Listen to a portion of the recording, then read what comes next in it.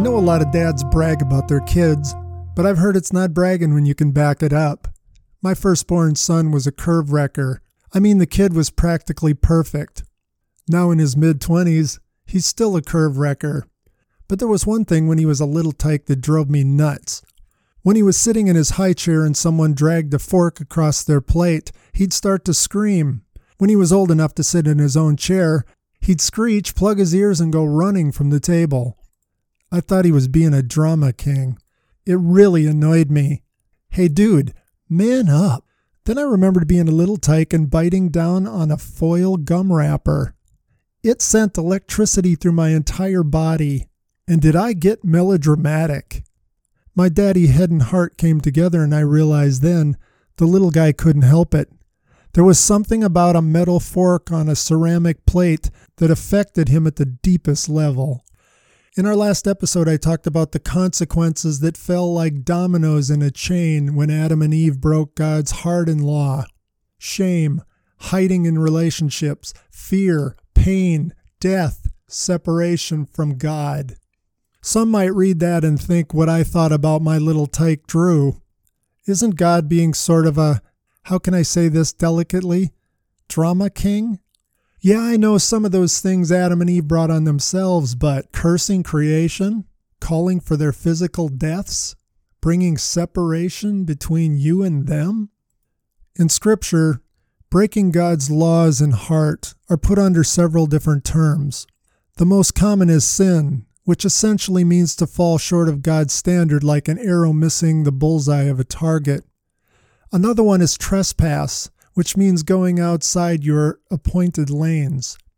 Another one is wickedness. That's a good English word translation. Wicks are twisted. Wickedness means to twist God's creative design. Why does our sin, wickedness, and trespass bring a fork across the plate reaction from our Creator?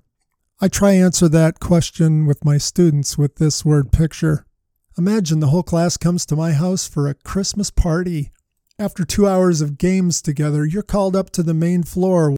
There on our black high-top kitchen table, you see the most amazing punch you've ever seen.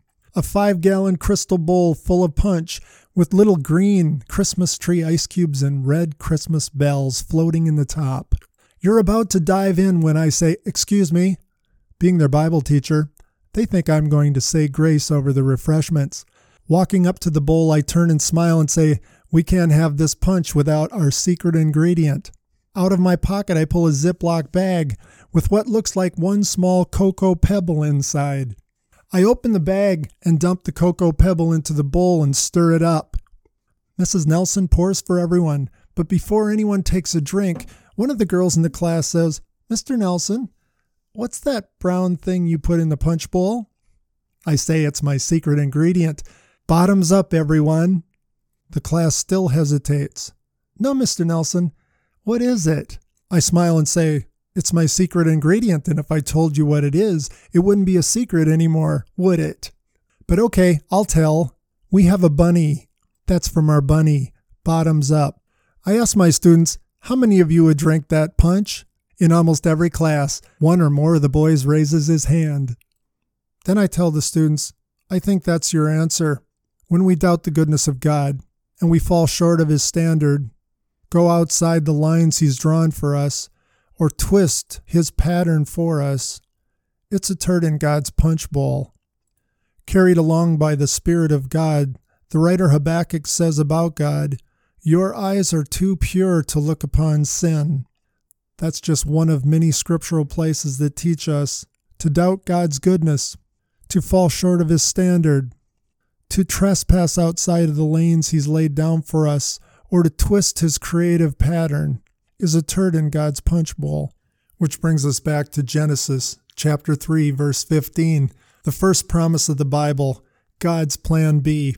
I tell my students, circle this verse, double circle it. In fact, dog-ear the page. This is a biggie. God speaks to Satan and the serpent. "I will put enmity between you and the woman, and between your seed and her seed. He will crush your head, but you will strike his heel." My students get kind of that, huh, look when that's read in class. but it's too important to miss, so I break it down for them. The first part's a little easier. I'll put enmity between you and the woman. Enmity is a blood feud. It's Hatfield's and McCoy's. It will extend beyond her to her seed and Satan's seed, her offspring, and the bellboys who've joined Satan. It's that last phrase that make my students scratch their heads. He will crush your head, but you will strike his heel. Perhaps using the imagery of a viper, Satan will lash out and latch on to someone, striking him on the heel. But that someone, will crush Satan's head and crush Satan, the head. I ask my students, who is this he? For whatever reason, God doesn't reveal the identity in Genesis. In fact, he doesn't reveal specifically the identity in the entire Old Testament. But what God does do in the Old Testament is leave us a trail of clues, prophecies about him, people who model characteristics of him, events and objects that communicate something about what he will do. This he in Genesis 3:15 is the thread on which the rest of the Old Testament pearls are hung, the hero of our redemption story. I tell my students, from now on we're calling him the Stomper.